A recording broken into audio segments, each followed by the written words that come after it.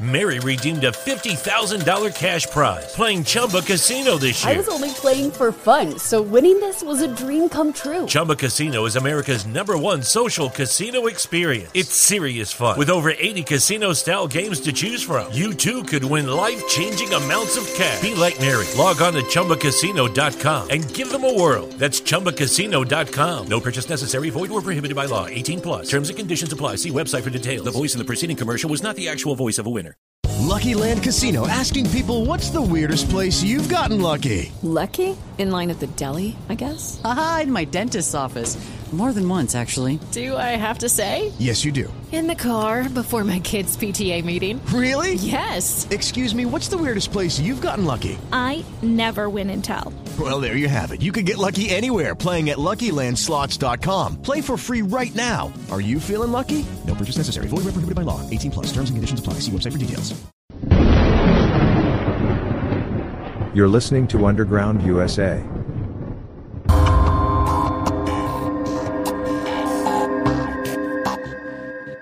Welcome back to Underground USA. My name is Frank Salvato. Check everything we do out at undergroundusa.com.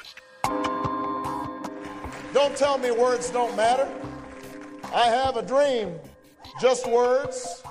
We hold these truths to be self-evident, that all men are created equal. Just words.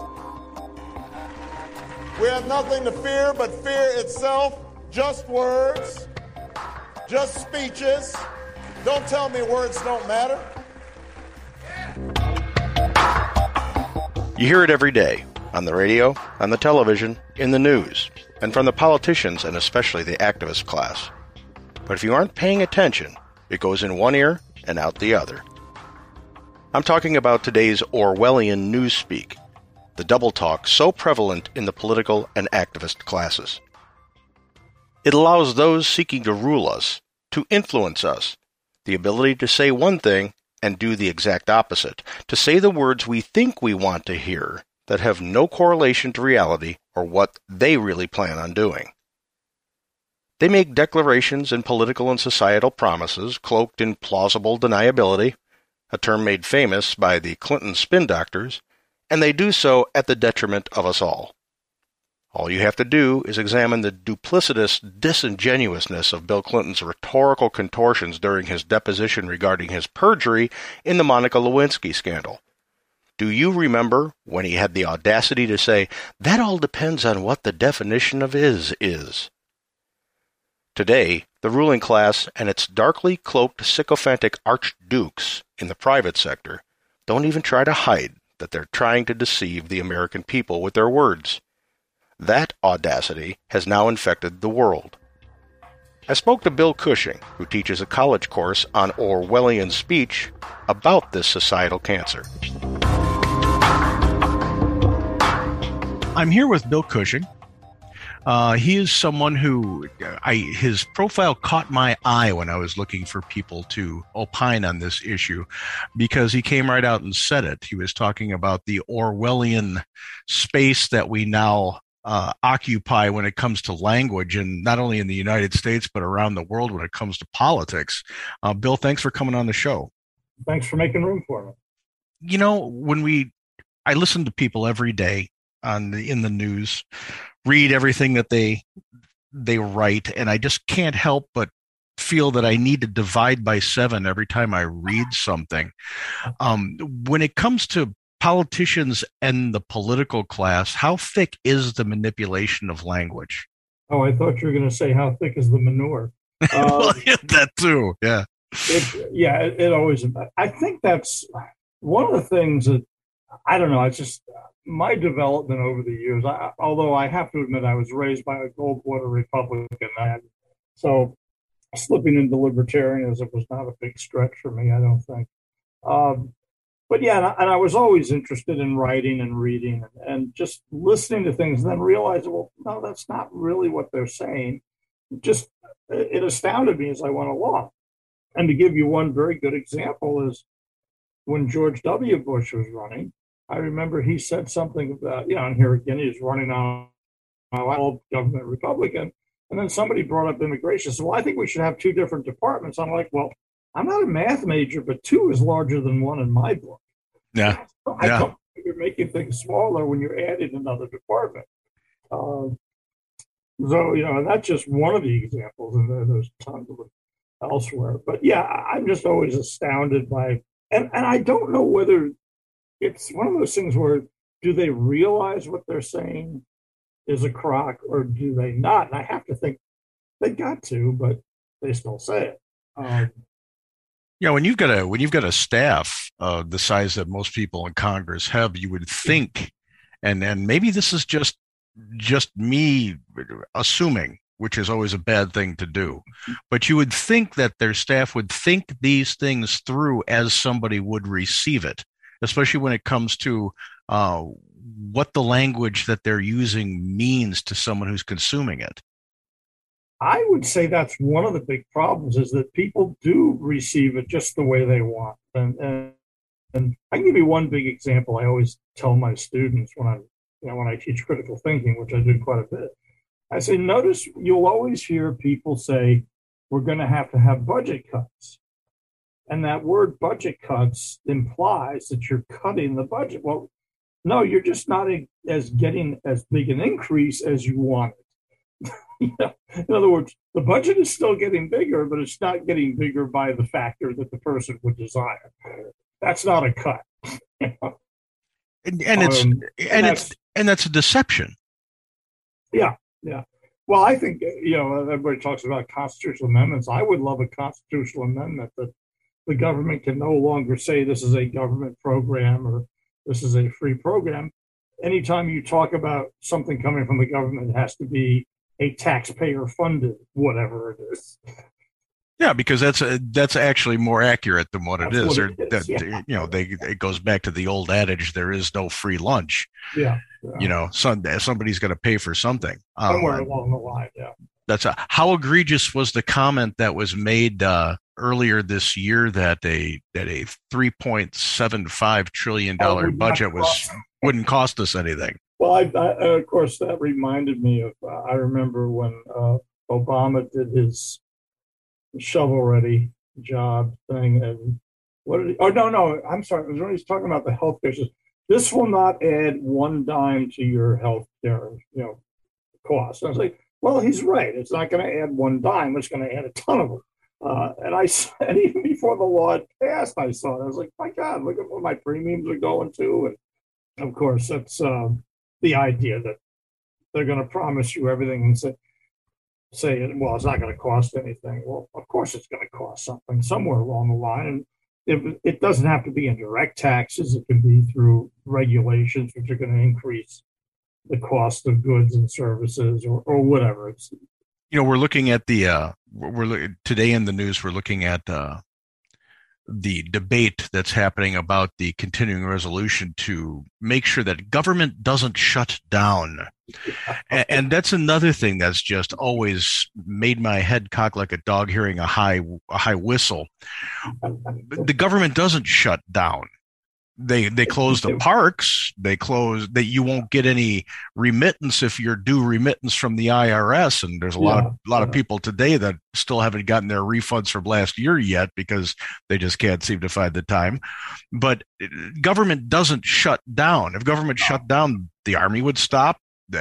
Everything would stop. So that is another manipulation of words that they have to knowingly foist upon the people.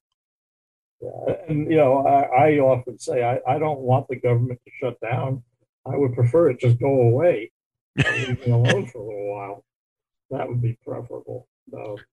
And this is, and my argument gets to, and I think this ties in with the use of language because of, in Orwell's Politics in English Language, which I teach quite heavily, he talks about this idea that this manipulation of language is always either economic or political in its sources, and it always seems to be. They started, if they can get away with it, they keep using the phrase, like you say, it's not going to.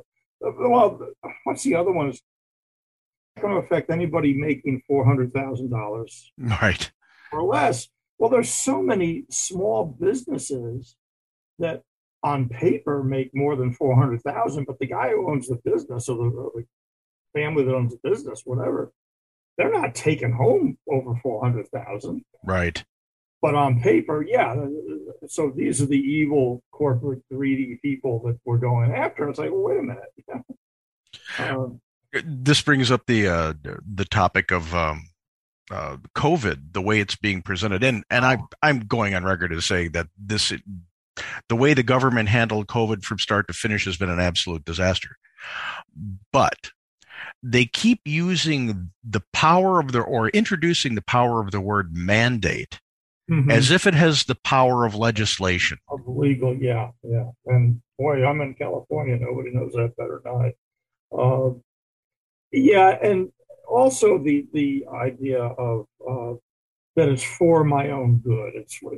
No, it's not. Please stop selling me that. After we're going on 2 years now, you're no longer thinking of me.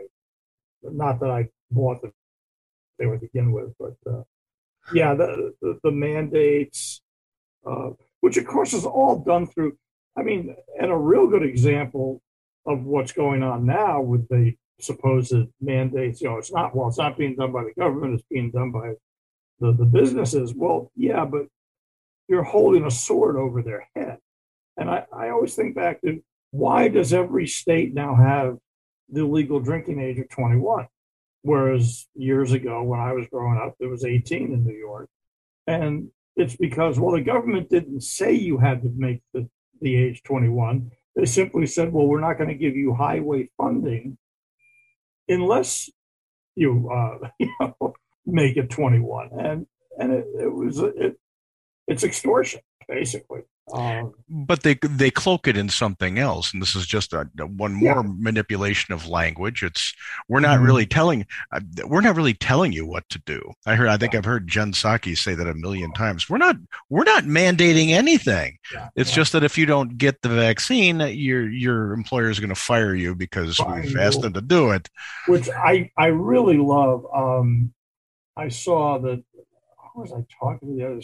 Somebody mentioned, said, well, I had a friend or a family member in the military who was thinking he was going to get, this doesn't look like it now. I said, yeah, because they held fast. They said, no, we're not going to do this. And you can't afford to lose that many people in police departments, hospitals, and all that stuff. So I did notice that finally people are going, no, you know what? Enough of this.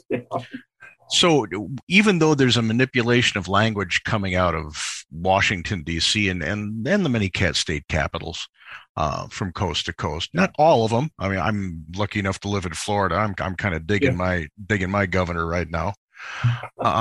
There is a velvet kind of hammer that comes with the manipulation of language that lets them put themselves in a great light through plausible deniability, even as they're coercing people. Yeah. Well, it's sort of like the idea of the whole bureaucratic system, which was like OSHA or EPA or any of those other organizations, are given the power of law, even though they're not legislators. That the legislature has offloaded their power to these departments, and then they can say, well, look, I didn't do it. Rule from this. Yeah, but the only reason they can make these rules is because you gave them the ability to do so. It's amazing to me sometimes, and I have to laugh when you encounter people who think that way, that's acceptable. When you start digging in and questioning a little bit, there's suddenly, like Ralph Norton, or not Ralph Norton, Jackie Gleason, humming. It brings me back to probably the most stark example of somebody who was willing to step onto the stage and admit that they were manipulating language. Bill Clinton, when he was being deposed, when he said, well, that all depends on what the definition of the word is. I know. And I'd love to point out, because of course I'm also a big believer in the Second Amendment, and whenever somebody brings up the term assault weapon, I point out, I say, well, look, assault it's not in the instrument. And when people, well, it's a legal term, I said, yeah, it became a legal term under Bill Clinton. And Just remember, this is a guy who says it depends on what his is, or, it's not really sex if nobody else is in the room, or, I was like, you're talking about a guy who made his living torturing the language.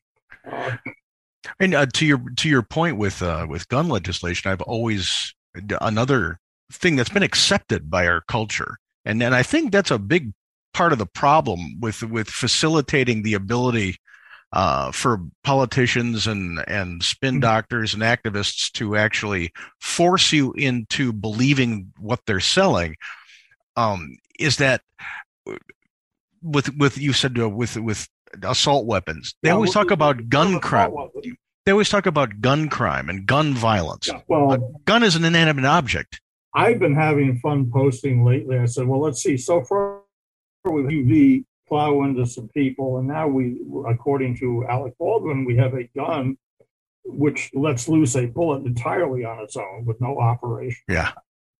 Action. Well, it's like, I guess we are in the end times. I mean, inanimate objects apparently are killing us off. We don't need the Terminator. Yeah, and that's you brought up a good point when they're talking about the guy who drove the SUV into the parade in Waukesha. The media is trying to marginalize that story because of who the person is that was driving the SUV, to depersonalize it. Yeah. And they do that a lot. How incredibly entrenched is language manipulation in well, I guess that I've already answered my own point, but how effective is the manipulation of language when it's used by the media? I think a lot of people are starting to wake. Yeah. I use much pushback that CNN especially got with the SUV routine. It was like, come on, guys, and it wasn't just people on the extreme right or to the right. It was a lot of people. Oh, wait a minute, come on. I've always said, and it gets back to, and Orwell talks about this a lot, is, if you have control over the language, well, language not only reflects thought, but it also influences thought. And if I can get away with saying, without somebody calling me out on it, then it becomes whatever I want it to be. When you do have a media that is, by all accounts, complicit in the advancement of certain viewpoints, and instead of being honest about just reporting the news, and you don't get that contrarian point of view or somebody calling them out for the misuse of language, the damage that does to society is quite substantial. Oh, sure, and we see it all the time, and I'm relegated to our own period. I say, look, media, if you really look at it, has always been biased. But it's just putting on this pretense of, no, I'm not. Well, please, I don't have idiot tattooed on my forehead, I don't think. And I shouldn't be treated like one. I have no problem having your bias, but stop pretending that it's not there. In fact, it was funny, of course, living in California, most of my friends are on the left. And I remember having an argument with a friend of mine, and she said something about, well, you have to understand that you're seeing things through the filter of your politics. And I just looked at it and said, and you're not? Yeah. Of course I am. My ideology is what drives me to interpret what I do. But I'm perfectly willing to admit it. You're acting as though you don't have any filters at all. And that malady seems to be prevalent to a great degree on the left, but I'm going to say to the activist class across the board. Oh, yeah.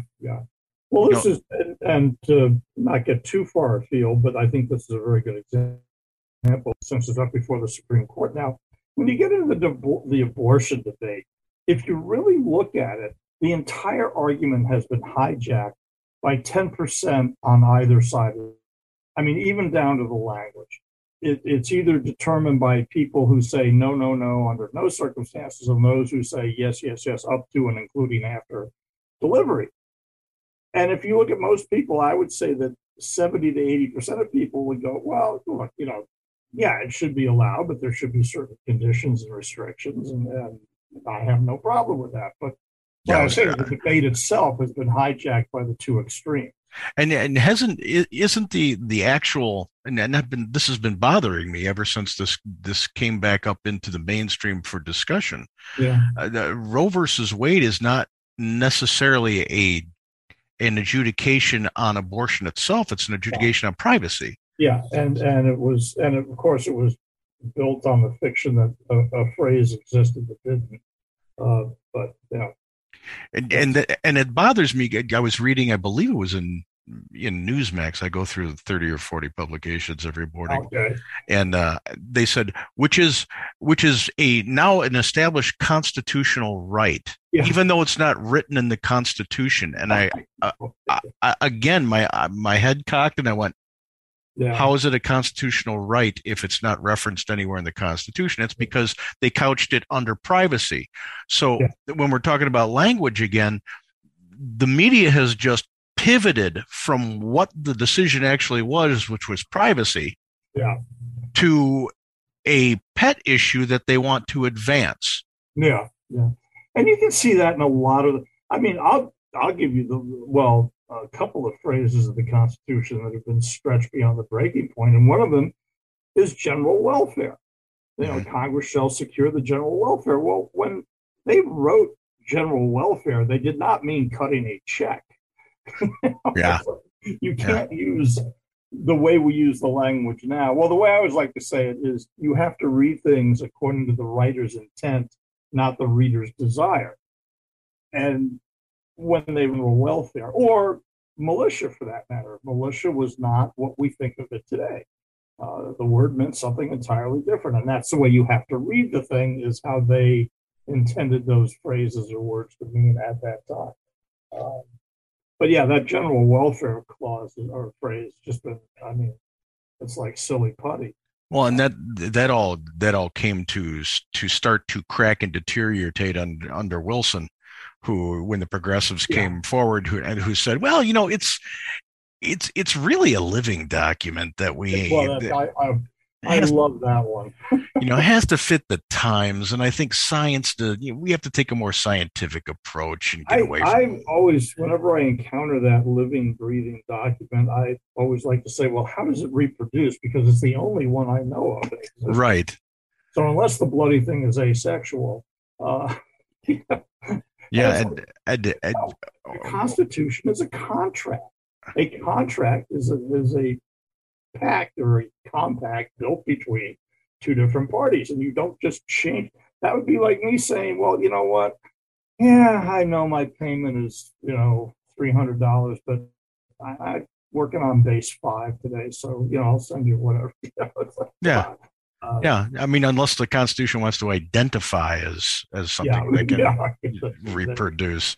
Yeah, we got to have the proper pronoun for the Constitution now. With regard to the public waking up, is the anger is palpable on social media when there's a group of people on social media who see it and are just outraged, and there's a group of people who just refuse to see it and want to just scream that it doesn't exist. Yeah, well, of course, I'm sort of assuming here, but have you read Hoffer's The True Believer? Mm-hmm. Which I think is a landmark piece of writing.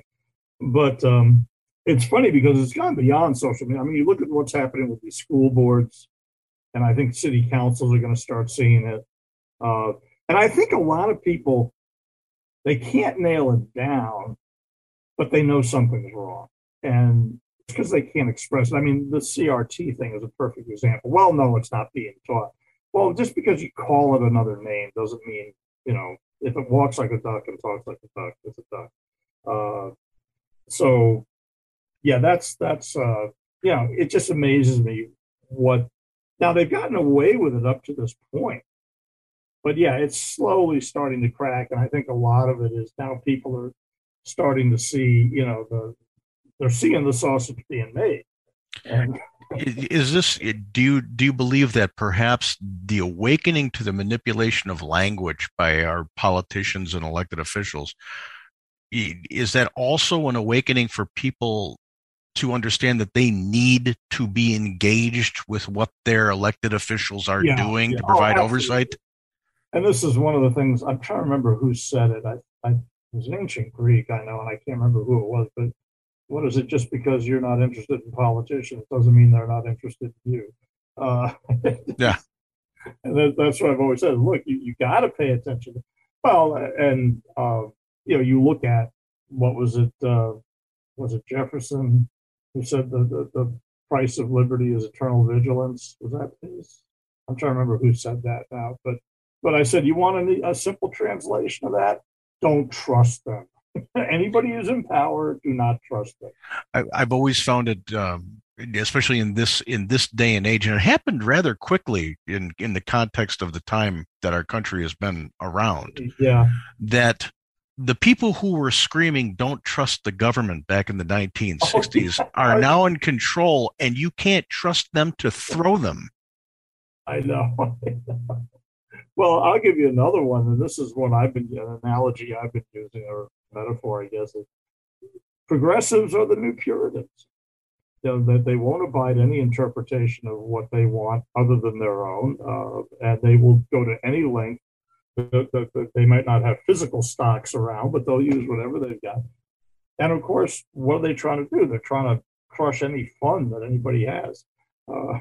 Yeah, and these are the people who were at Woodstock. What was the Timothy Leary line?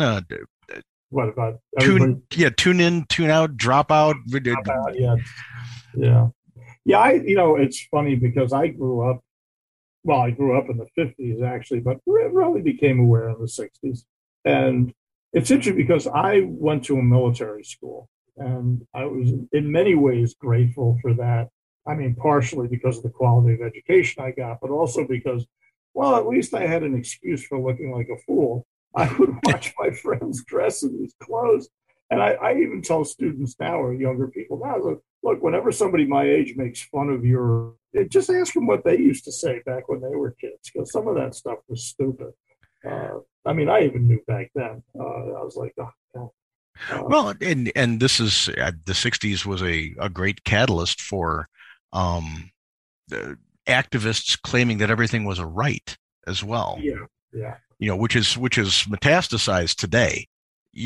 Everything is a right. I have a right to a Christmas tree. I have a right to this curb out here. I have a right to everything, when nothing in our founding documents or the charters of freedom says that you have a right to anything but life, liberty, pursuit of happiness, and your enumerated rights under the Bill of Rights.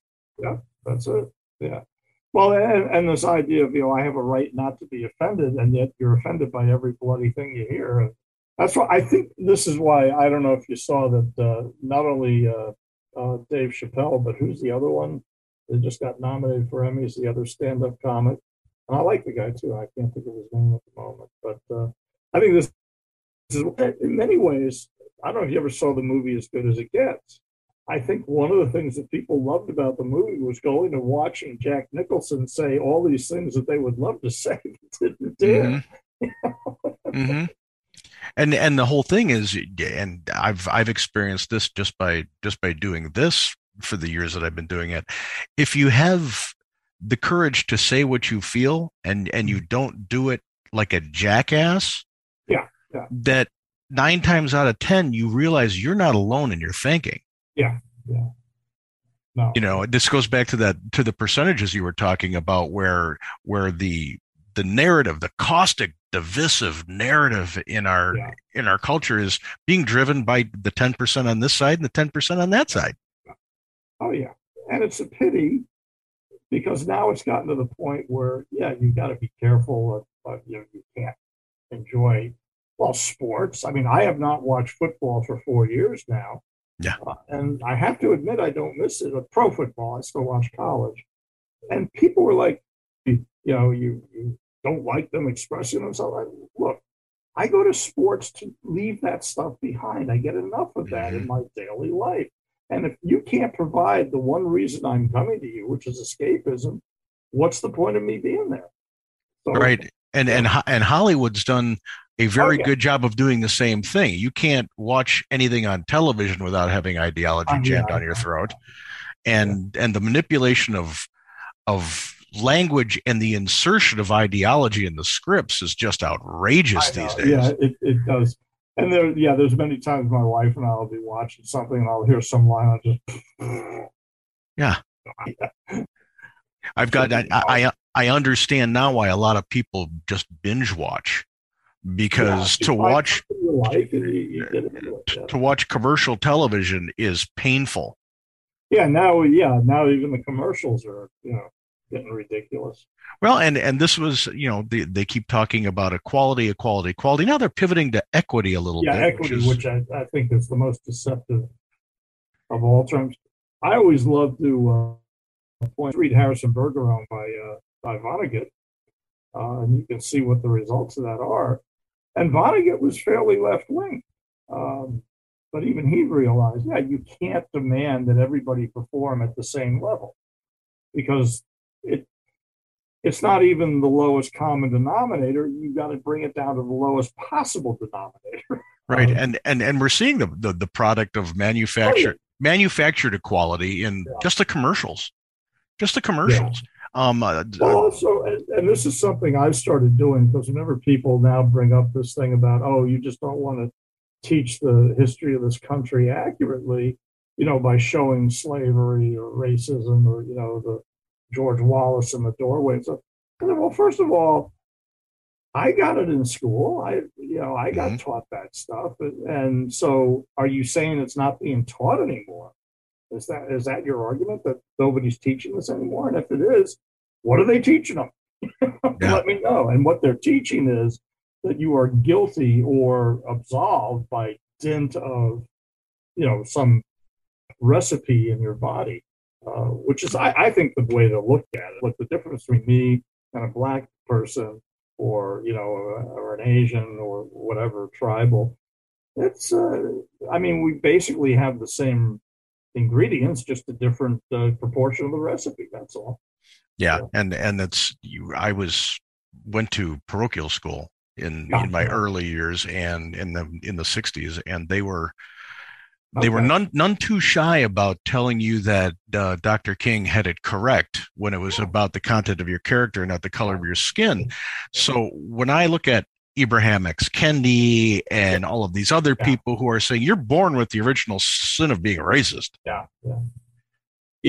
what they've done essentially, and I'm glad you bring up that original sin, because basically they've just replaced, and this gets back to my progressives or the New Puritans, they've simply replaced the church with the state. The state has become the new altar. And isn't that exactly what the Marxists really wanted to install here? Was government in control so they could define your rights? Well, and I always like to point out is that, if you went to the Soviet libraries back in the 50s and 60s, you could find the Bible and the Quran and all those books, but they would be in the fiction shelves. In other words, they wanted to eradicate the power of religion. And a very simple explanation: they don't want the competition. If you admit to a God, then there's a higher power than government. And that's the last thing the powerful government wants, is anything, over it. And that's why people like those of the Squad, those on the far left, keep talking about. They keep using the word rights. We have rights to a job. You have rights to this, because they're trying to co-opt the ability to bestow rights. Yeah. I've always I thought the best definition of rights in this country, at least, rights are the things that I can give to anybody that doesn't cost me anything, either in time or money or energy or effort. The only effort is just me staying out of the way, and that's it. And one guy I did like this. This is the only right that's granted in this country citizens that does cost other citizens something is the jury, the jury system. But everything else is, you have the right to do whatever you want as long as you don't infringe on my rights. That comes down to you have the right to throw a punch, but it ends at the tip of my nose. Because now you've invaded my space to the point of actually breaking bones and stuff. Yeah. Even if I identify as someone who's punching. Yeah. This whole identifier thing is bothering me. That's why you can bring a water pistol to a bank robbery and still get arrested for armed robbery. It was the threat of the weapon. But Bill, how deeply do you think? And this is, for a moment, let's take the idea that there are people every day waking up to this disingenuous manipulation of our society through language. At its peak, how deeply do you think we're sitting into Orwell's living room? Oh boy, that's a tough one. I hate to be defeatist, but I'm really sort of the mind these days that the one thing that we can cling to as a unique position is we're going to get to see the death of a republic, which nobody's been able to see since Rome. So we're in a kind of an unusual position. Although I'm sort of encouraged by what I'm seeing now. Yeah, the pushback is happening, and people are no longer sitting down and taking it and saying, no, this is no longer acceptable.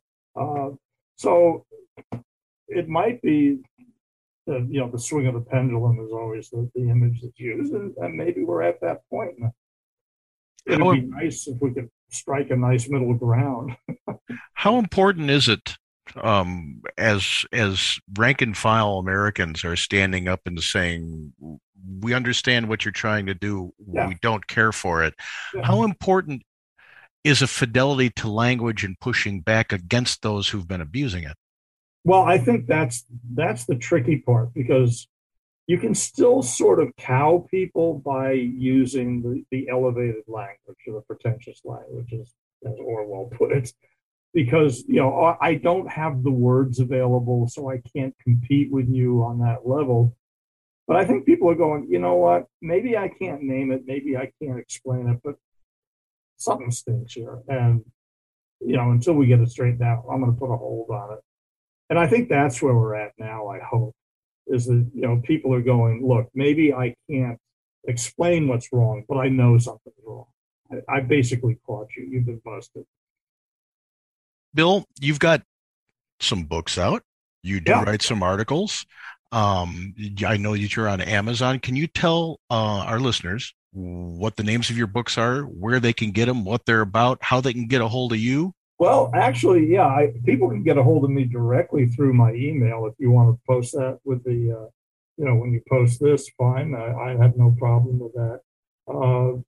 I am on Amazon under Bill Cushing. And the books I have out now, well, I'm in several lands. Of course, those are all posted on my author page. But the 3 books I have of my own are actually poetry, which seems weird, but that's what I got snagged into, and that's what I'm doing mostly. One of them is called A Former Life, which is kind of a look back. What did I call it? It's an overview of 2 centuries, 60 years in the making. Another one is called Music Speaks. I'm a big music fan, and so I wrote these.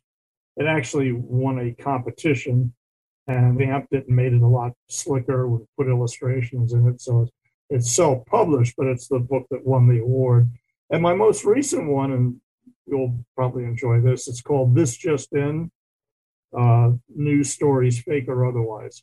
And it's a collection of poems that deal with largely issues, but I tried to kind of make it like a newspaper with an arts and entertainment section, an opinion section, news section. So my work to this point has been mostly poetry, some short stories. I get essays and opinion pieces posted at different places. I am working on now, I keep saying I'm almost done, but I don't seem to get there. It's a memoir about my years when I was in the Navy and then afterwards, where I spent probably 10, 12 years working on ships, mostly oil tankers after I got out of the Navy.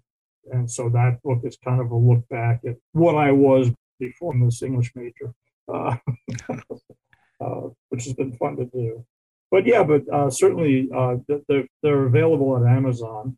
And if anybody would want to get a signed copy, I'm perfectly happy to make arrangements. Depending on where I have to ship it, we can work out a price and I can get something to them. just through my email. Beautiful. Bill Cushing, he understands the language and the importance of the language and how language is being manipulated today, so people wake up and listen. And before you close out, let me give you, I always love to, I didn't get a chance to do this, so let me take the opportunity now. Is my grammatical libertarian argument. Okay. Is, being an English teacher, I say, okay, what is an adjective? An adjective is a word that says something about a noun. It qualifies a noun. It says something about the quality of a noun. You know, red, big, small, yellow, whatever, mine or my. You know, these are all basically, they're taking a noun and putting a definite definition to the noun.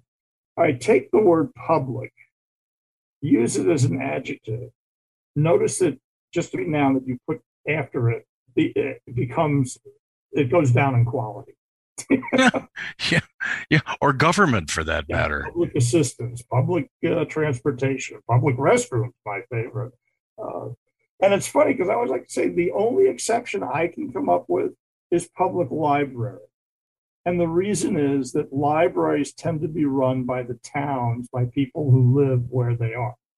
It's not some guy in the Capitol or, you know, in the state capitol or DC who's deciding what books you have and what finance and that stuff.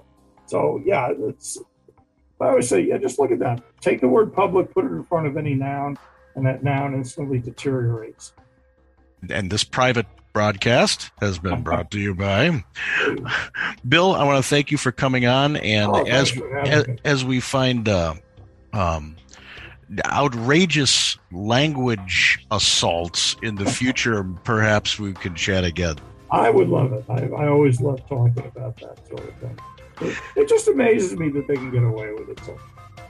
You're listening to Underground USA. My name is Frank Salvato. We'll be right back with closing thoughts right after this.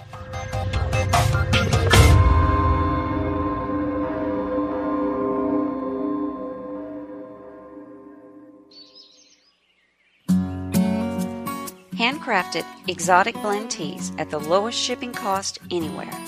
Hi, I'm CJ, owner of the Emerald Coast Tea Company.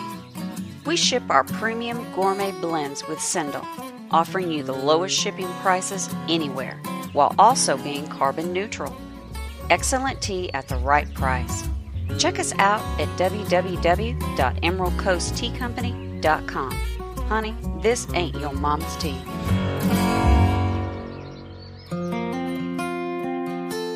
I'm Judson Carroll, and I'm an herbalist. I'd like to invite you to listen to my show, the Southern Appalachian Herbs Podcast. It's available wherever you like to listen to podcasts.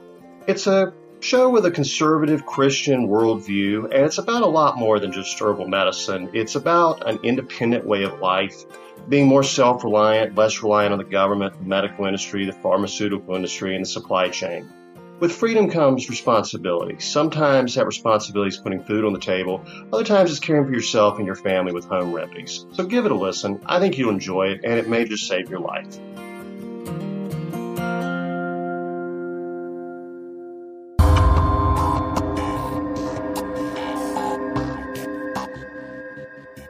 Barack Obama was right about one thing. Words matter. And today, an accurate reading of the words used by those we have entrusted with executing government on our behalf, and those we donate money and time to in order to support what we believe to be worthy causes, reveals very few of them can be trusted. Whole communities are being duped because they're listening to the flowery and sometimes incendiary words of those trying to make us feel one way or another. The BLM movement comes to mind, disingenuous charlatans that begged for donations under the guise of racial equality, only to channel those donations to both the Democrat Party during the 2020 general election and their own pockets. Remember Patrisse Cullors, the BLM leader who paid herself enough out of the movement's donations to buy 4 high-end homes for $3.2 million? Her words certainly didn't match what she said she was passionate about. She stoked anger, resentment, and emotions to enrich herself. One report had her looking at the purchase of swanky digs in the Bahamas so she could hobnob with the likes of Justin Timberlake and Tiger Woods. That property, well, condos there go for about $5 million each. I guess she should have changed the bullhorn rants from Black Lives Matter to Patrice's Life Matters More. And don't get me started on the disingenuous doublespeak of Anthony Fauci and his Mengelaites at the CDC, or the cryptocurrency-destroying monetary ghouls at the Federal Reserve, Treasury Department, and Security and Exchange Commission, or the full complement of linguistic reprobates at the World Economic Forum and their Nazi-esque Great Reset. Today, if you don't know how to decipher politispeak, you are the prey that these social engineers feed on, and you are vulnerable. In these days of dishonest and activist politics, we all need to pay very close attention to each and every word they use, and we have to call them on their attempts to deceive every single time. If you haven't read the book 1984 by George Orwell, it's well past time that you have. You'll notice a shocking similarity to where we are today. You're listening to Underground USA. My name is Frank Salvato. We'll be right back after this. Don't tell me words don't matter. I have a dream. Just words. We hold these truths to be self-evident, that all men are created equal. Just words. We have nothing to fear but fear itself. Just words. Just speeches. Don't tell me words don't matter.